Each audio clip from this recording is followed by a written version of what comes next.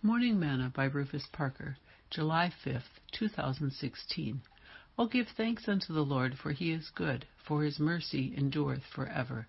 Let the redeemed of the Lord say so, whom he hath redeemed from the hand of the enemy, and gathered them out of the lands, from the east and from the west, from the north and from the south. They wandered in the wilderness in a solitary way. They found no city to dwell in. Hungry and thirsty, their souls fainted in them. Then they cried unto the Lord in their trouble, and he delivered them out of their distresses. And he led them forth by the right way, that they might go to the city of habitation. Oh, that men would praise the Lord for his goodness, and for his wonderful works to the children of men. Psalms 107, verses 1 through 8. Today's morsel.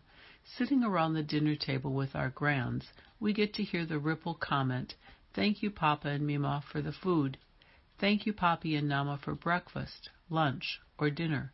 Depending on which one of the grands chooses to get it in first, it sends a ripple effect to the others, as if to say, "Don't forget what Mom and Dad taught us to say and taught us to do."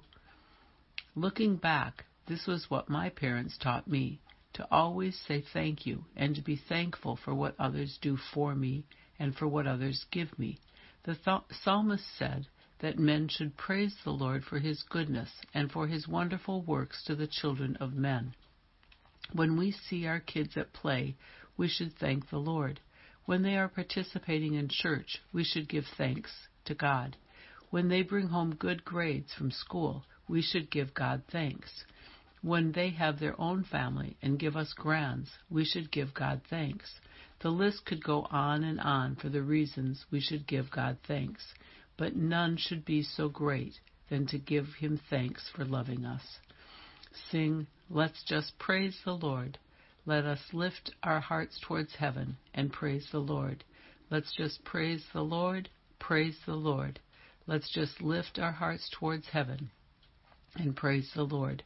Thought for today: an attitude of gratitude is paramount.